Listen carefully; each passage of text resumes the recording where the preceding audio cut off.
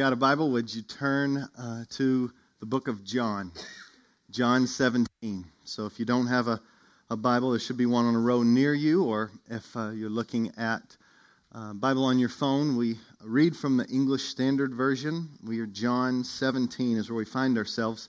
John 17, the entire chapter is a prayer, and we're going to spend the next several weeks just looking at this prayer because as a church, we're making our emphasis for 2020 that God would answer this prayer. It's the prayer that Jesus said should be the prayer of his people. God, make us a house of prayer for all peoples.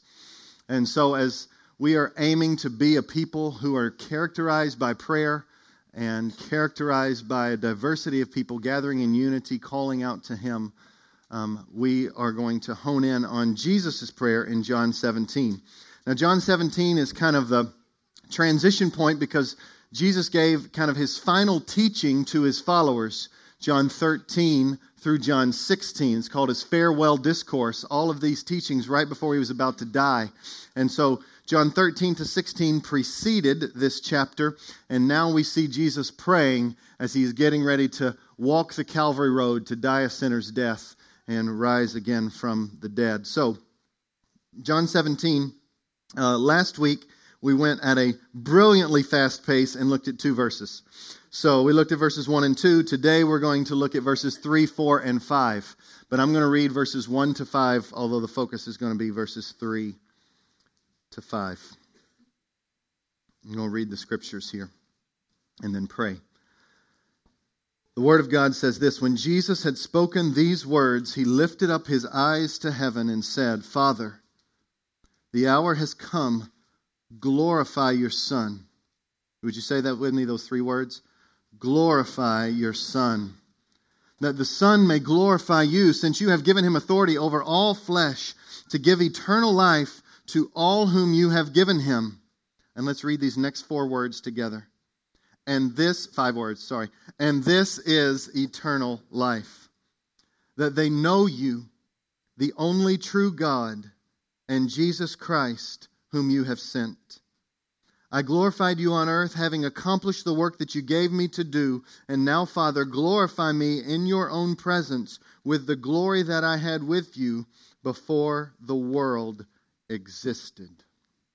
Let's pray. Father,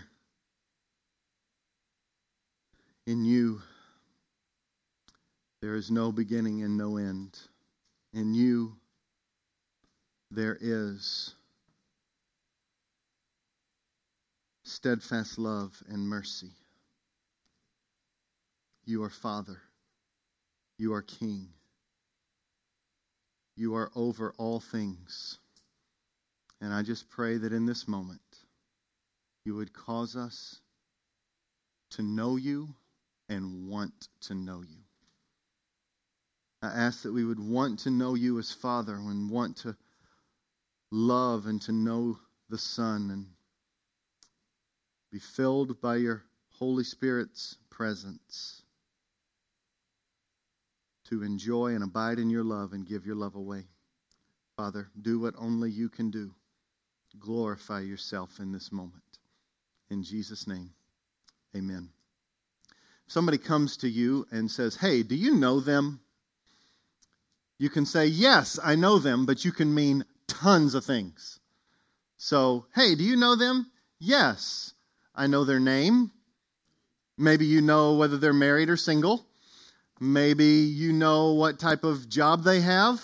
Maybe you've invited them to be your friends on some type of social media, and you know them in that way. And so you said yes, but there's other levels of knowing, right? So if I say, hey, do you know them? And you say yes, then maybe you mean, yeah, I worked with them. We worked on a project together. We sat and had lunch together. We had good conversations together. I know them. And that's a different level altogether. Or if you say, hey, do you know them? And you say yes. You could say, yeah, I know them. That was my college roommate. I know them. They were in my wedding.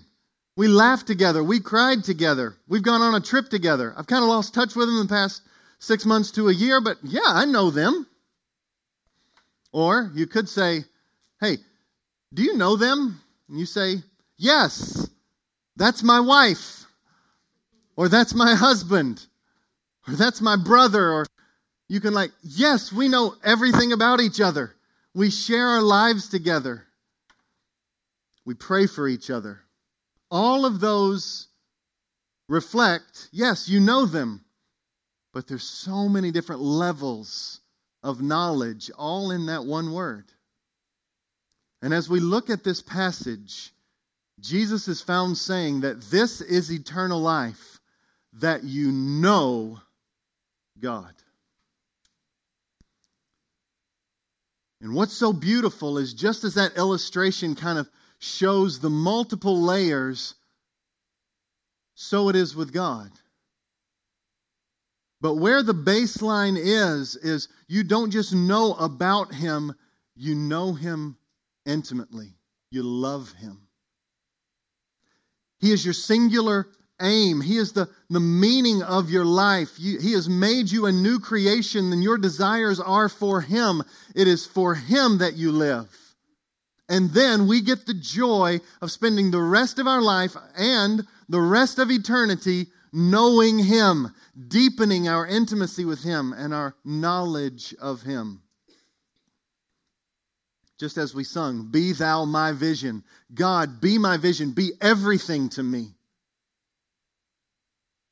These are the words that reflect the fruit of eternal life.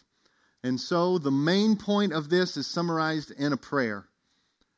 This prayer is the point of this passage, this sermon, and it is, O God, eternal life is to know you, deepen my love for you. O God, eternal life is about you. It's to know you, deepen my love for you. And I think there's 4 things in this passage that might be kind of supports or pillars, might even be fruits that grow out of that prayer. And I'll just state them this way. 4 things. 1 is prayer. The second is eternal life. The third is knowing the Father. And the fourth is knowing the Son. Prayer, eternal life, knowing the Father, knowing the Son. What you'll see is these points come directly out of this passage. And let's just look, first of all, at prayer.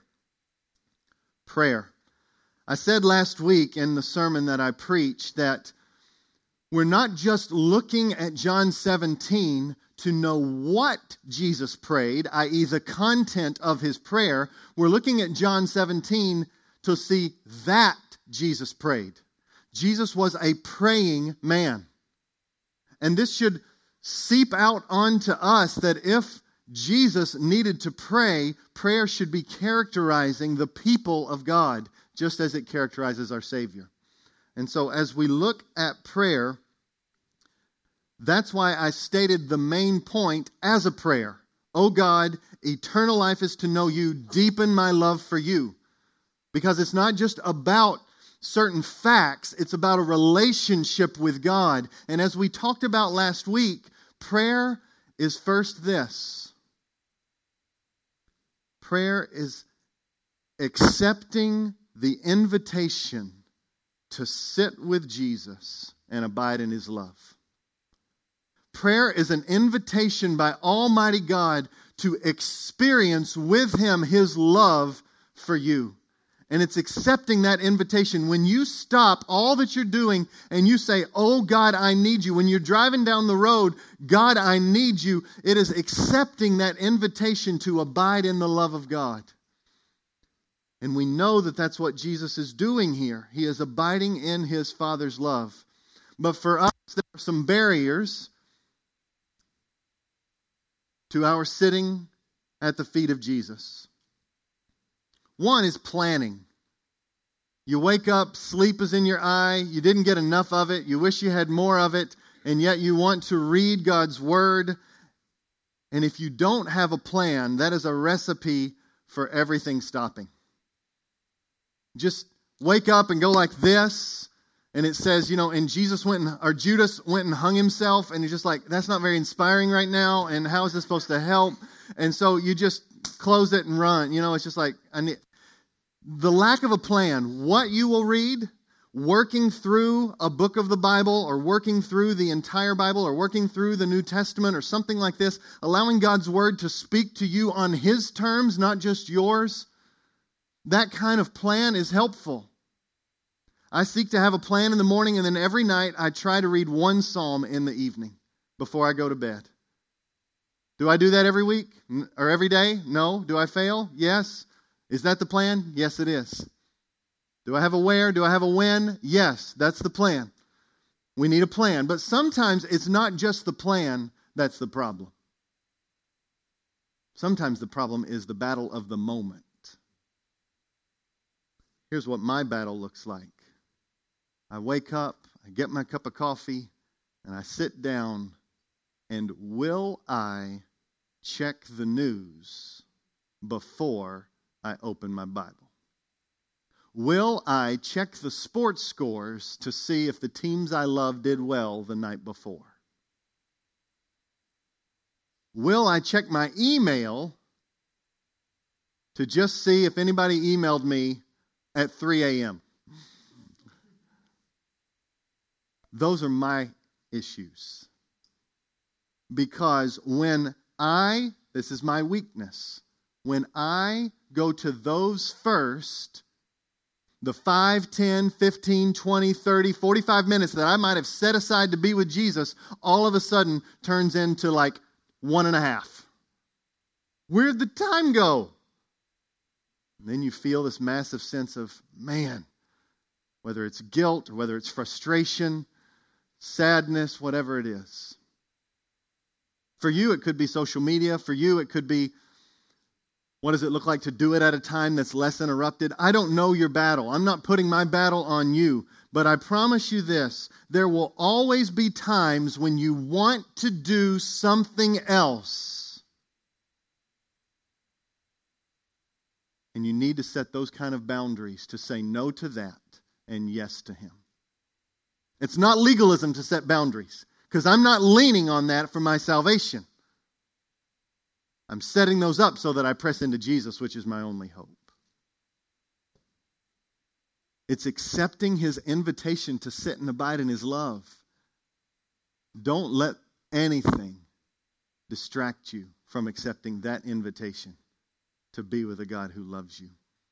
But as you saw Jesus praying, He not only accepted that invitation, but He demonstrated that prayer is pleading for what you cannot do. It's pleading for what you cannot do. Now we have to be careful here, but Jesus, fully God, He comes in the incarnation and He intentionally limits Himself. He doesn't diffuse Himself of His godness, but there is intentional limitations. Philippians chapter 2, He empties Himself so that He's in one place at one time. He weeps. He cries.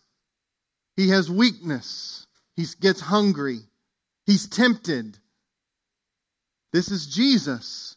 And so what He's found doing here is asking the Father to do what only the Father can do, and that is to fulfill His plan through Jesus.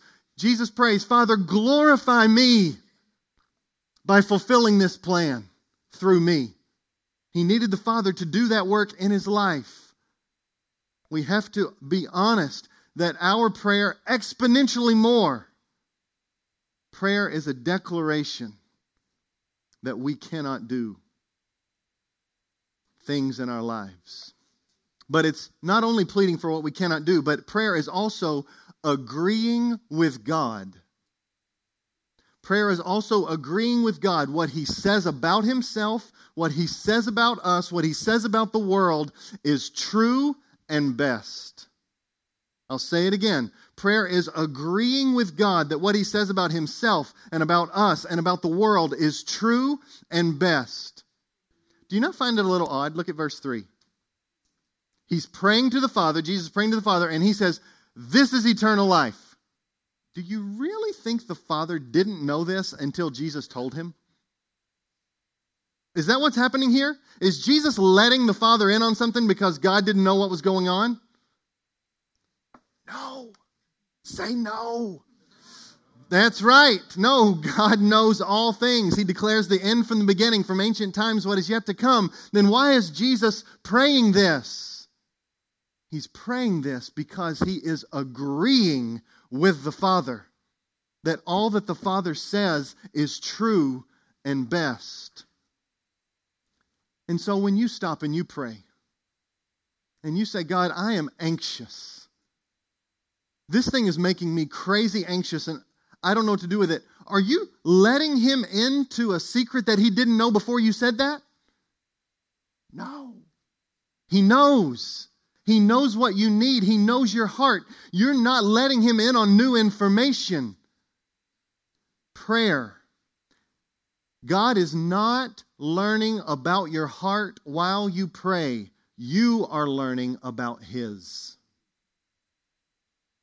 God is not learning about your heart while you pray. You are learning about his. You are experiencing his love. You are receiving his forgiveness. You are saying his word is true. His view of the world is the view of the world. His way is best and good. And you will only experience transformative healing and power through confession and through taking your burdens to him. This is prayer. You're not informing him of what he does not know. He's not learning about your heart. You're learning about his. This is prayer. And so, every one of these points will have a prayer to take away.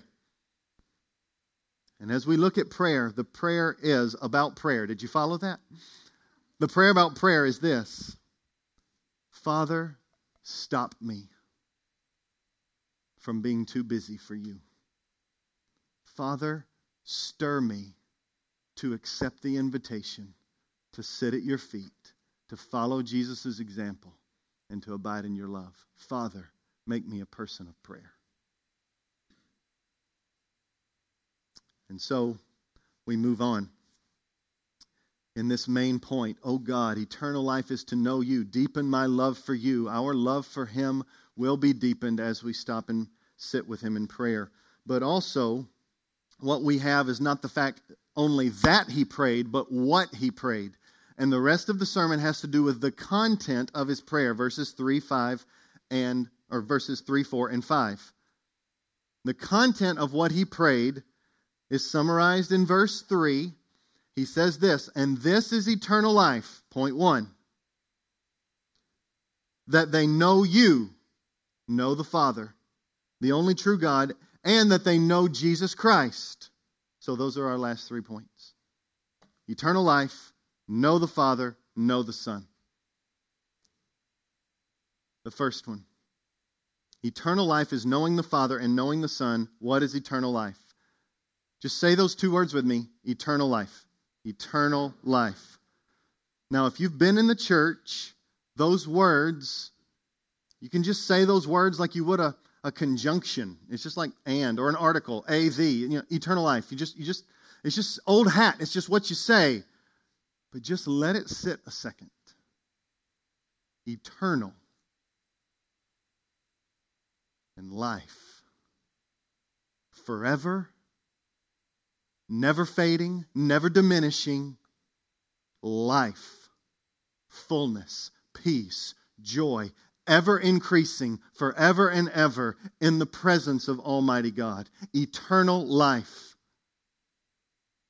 That is the Christian's hope, and that hope will not put you to shame. Won't be put to shame. That's a sure hope, eternal life. But all of humanity, whether Christian or not, longs for kind of forever life, right? Growing up for me, it was the phrase, the fountain of youth. You've heard of the search for the fountain of youth. What is this fountain? It doesn't exist. It's a fountain that maybe if you drank of it, you would live forever. What this has turned into is humanity's craving to live forever, but for most people, it means to live forever right here on this earth. To live forever right here on this earth. And I'm sorry, I don't want that. As is, I don't want it.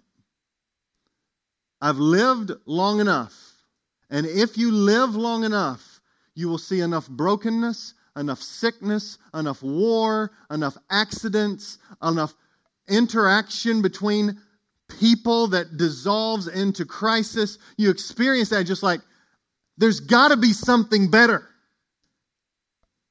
But the world just says, just give me life longer now. And I'm so thankful for the investments of dollars into ethical means of stopping cancer and stopping Alzheimer's and working against all kinds of disease and a lot of the injustices around the world and trying to provide clean water. I'm so thankful for all of the ethical means of doing that. But at the end of the day, there's one fact remains. Every one of us will die. I know that might seem gloomy, but it is a fact. Whether you live to be 50 or whether you live to be 120, you'll still die. Because the wages of sin is what? And the gift of God is eternal life. There's got to be an alternative to death. But most people would say, no, I want this world without the car accidents, without the sickness, without the natural disasters, without the wars, and that's when you begin to say, now heaven is coming down to earth.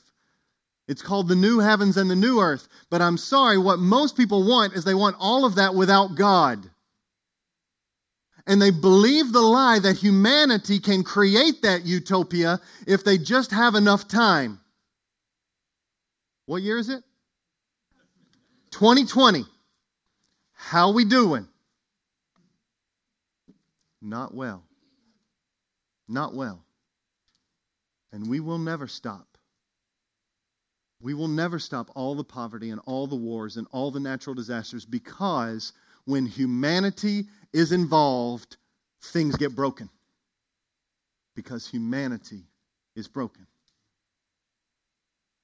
We do a lot of neat things, but at our core, we're sinful. And there's only one person that can fix the human heart, and his name is Jesus. Eternal life. Eternal life is what is held out for us. And I tell you, I was walking through Kohl's last night.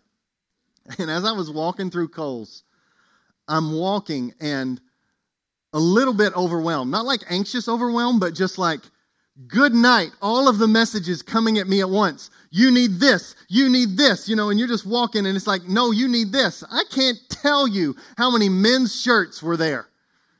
Good night. I need them all, really? And there's the dress category, and there's the active category. And then that applies to all ages. And then you go to the back of the store, and it's all home goods, right? Because you need that too. Let alone the fact that that's one store among a lot of stores.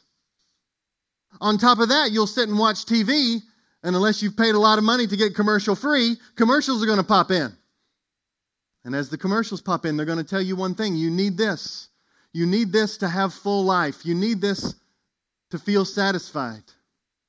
We are being indoctrinated with that false gospel. That pursuing things that we can touch or wear, or relationships or job or money, that they're going to satisfy.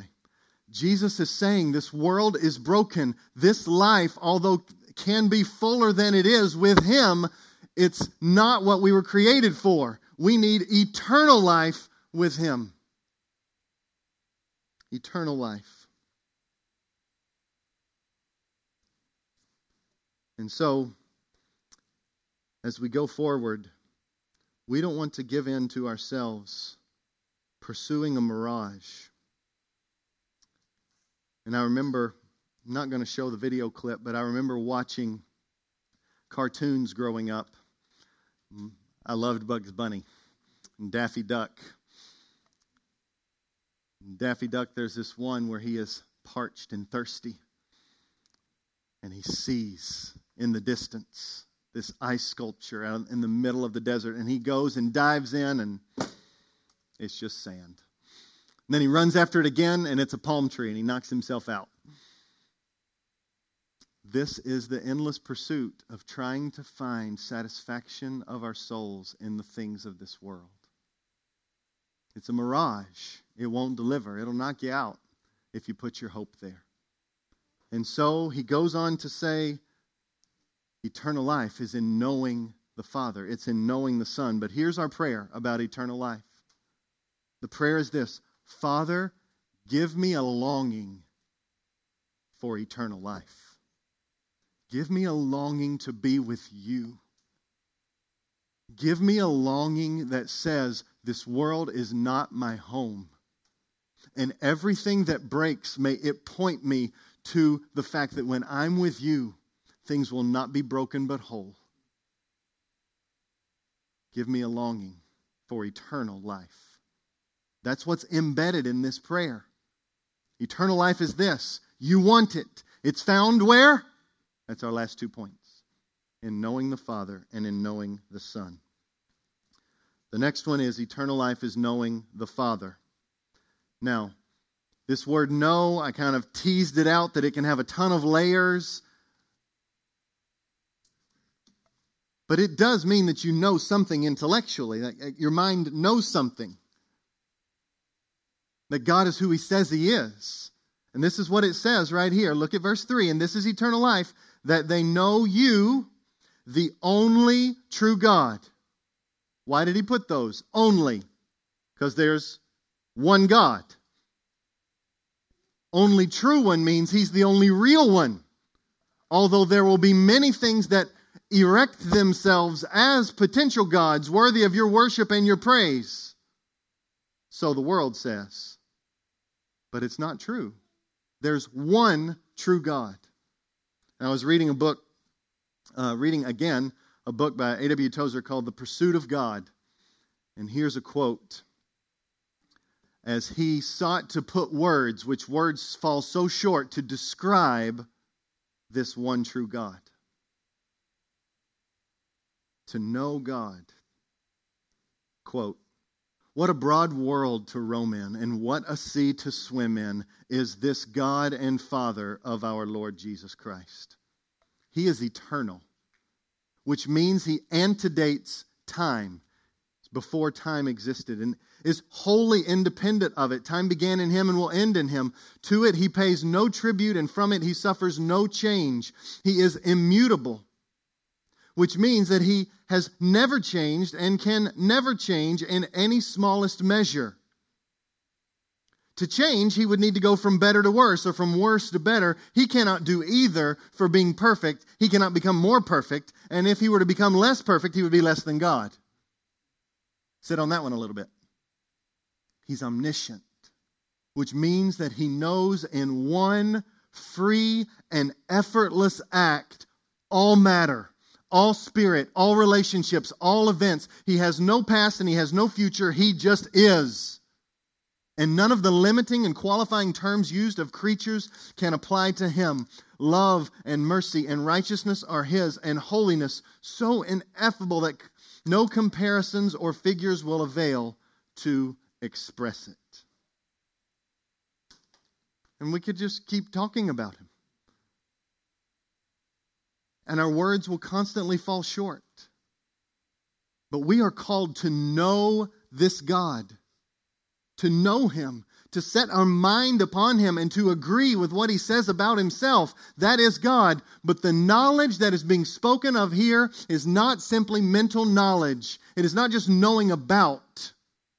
It is knowing relationally. It is knowing intimately.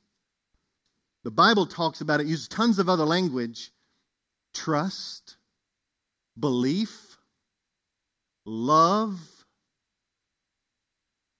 That is to know God, to love Him, to trust Him with your whole life. That is to know Him. Because to know about Him might just make you religious, but it might not make you a follower of Jesus. There were tons of examples in the New Testament. Many of the Pharisees, they knew about Him. They knew about God, and they could quote the Bible. And yet, of not just them, but several people who were doing things in His name, Jesus would say this, "Not everyone who says to me, 'Lord, Lord,' will enter the kingdom of heaven, but the one who does the will of my Father who is in heaven." He says, "On that day many will say to me, 'Lord, Lord, did we not prophesy in your name and cast out demons in your name and do many mighty works in your name?' And then will I declare to them, 'I never knew you. Depart from me, workers of iniquity.'" He's getting at this is more than just knowing facts or doing good deeds. This is knowing intimately the love of God for you and believing that Jesus is your only hope. And you might say, "Well, how do I know if I'm a follower of Jesus? Because I've had hard times and I've doubted. I've had difficult times and I've questioned Him.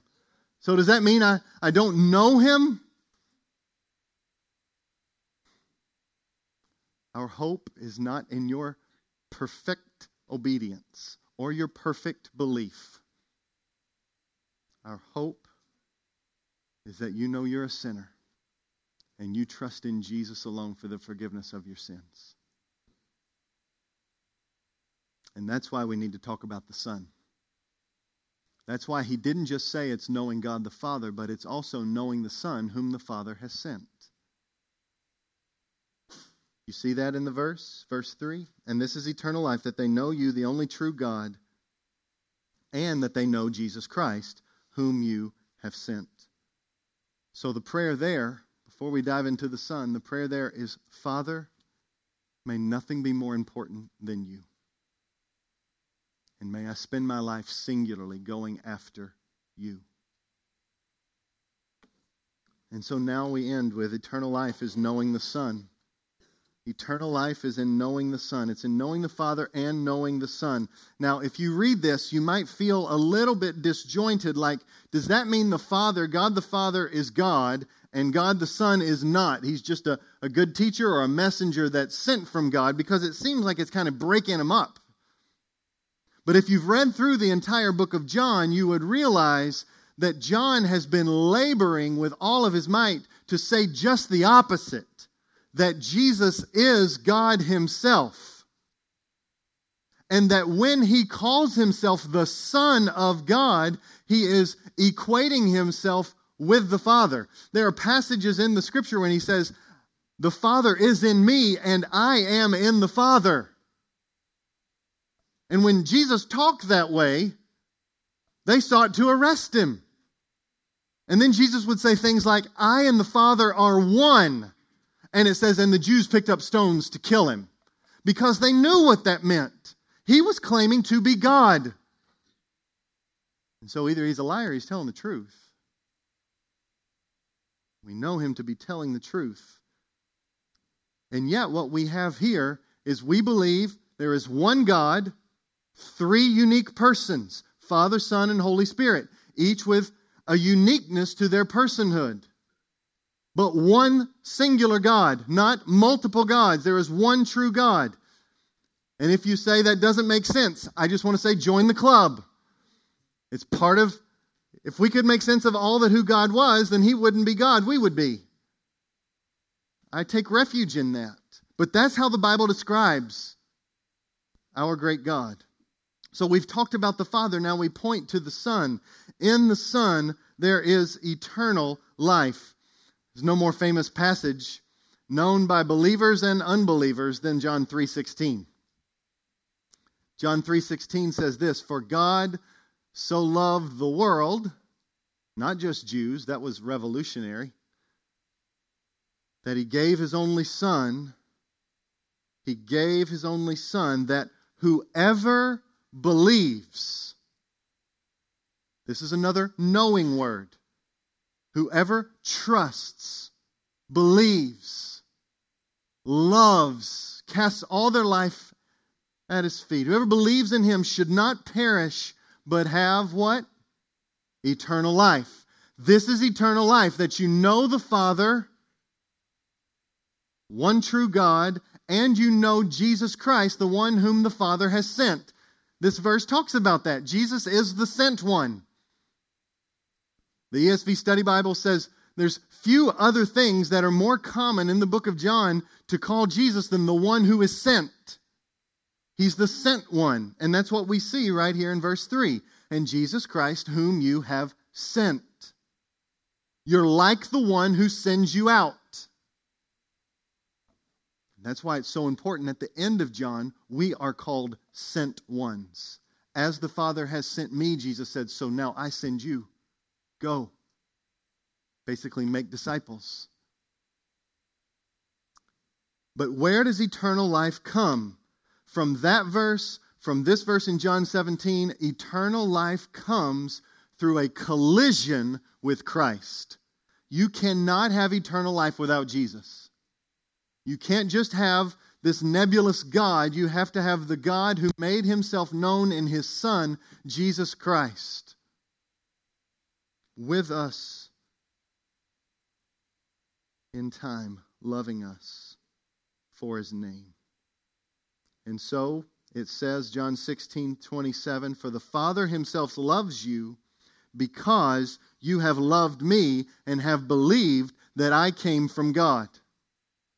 Eternal life, that is the acceptance of God of you.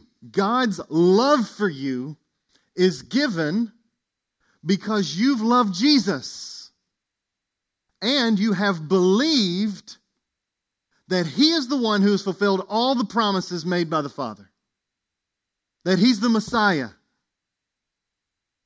He's the perfect suffering servant. That's what it means to know the Son. You love him and you believe that he came from the Father. And in so doing, you have eternal life. That is, you have the love of God for you. And so, how in the world do we go from sinner who only wants for ourselves?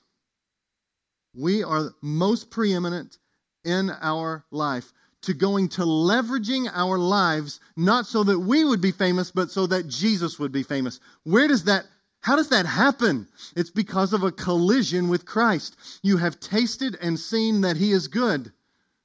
You've heard his word and you have believed. Believe that you cannot save yourself from sin and that he is your only hope. You have believed. You love him. And there's this radical reorientation to your desires. What makes someone even consider rejecting the message of our world that we should live for ourselves? You do you for you. There's a billboard on I-40. Be confident in you. Why? There's something in you that's not in me. Confidence in me always ends up in the wrong spot. I've got to be confident in another. That's the hope of the Christian. What causes me to lose hope in me, besides reality, to lose hope in me and to say, all my chips are on Jesus? It is the gift of eternal life. It is a collision with Christ. It is knowing the Father and knowing the Son. Hear this message. Believe on him. You will be saved. And in that, he reorients you. Miracle of miracles when we say, all of my money is for Christ. I don't say I'm the center of my universe. I say I want to count others more significant than myself. I say my marriage, my parenting, my job, what I enjoy, my possessions, they're all for Jesus to make him famous. And as imperfect as I am at that pursuit, that's the pursuit of my heart. Oh God, please reorient our lives to prize the Son. Do you know why the Son should be prized? Because he did what we couldn't do. That's verse 4. I glorified you on earth, having accomplished the work that you gave me to do. Newsflash. You and I have not perfectly accomplished the work that he's given us to do.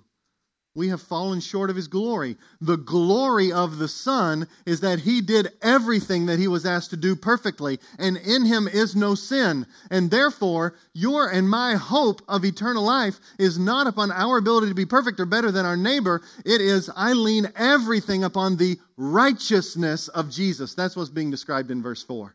Jesus alone is the righteous one. And that's why 1 Peter 2, which after this series, we're actually going to dive into 1 Peter, and then we'll do the life of David over the summer. 1 Peter chapter 2 describes Jesus this way. He committed no sin. That's why we trust Him. Neither was deceit found in His mouth.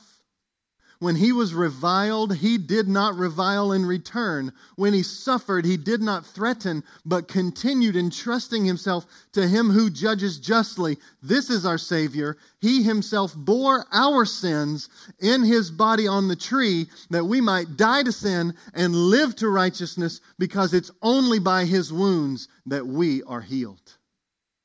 The wounds of the perfect Son of God who did everything He was asked to do, to stand in the place of those who did not do what they were asked to do. So in this verse 4 tips us off to another key of eternal life, and that is we must repent of sin. We must acknowledge the difference between Jesus and us. The Son is the only one that gets glory for doing all that the Father asks. Therefore, what is crucial in eternal life is to say that. I fall short. I can't save myself. I am a needy mess, broken and lost in my sin, and I need Jesus alone to stand in my place as the only hope that I have of my sin. It's our only hope. He's our only hope. And I was listening to Tim Keller, and he gave this illustration that I found very helpful in describing that last day of judgment when we stand before the Father, and that judgment that should be ours moment by moment because we continually fail Him.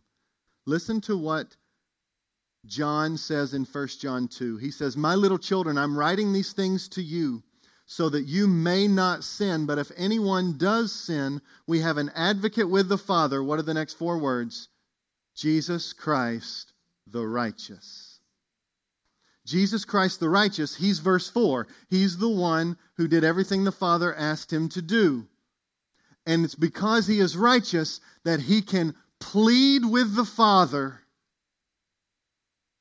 and we have an advocate, and we will be forgiven. And Tim Keller used this illustration. He said, I used to think that when Jesus was up there being our advocate, He was pleading for mercy.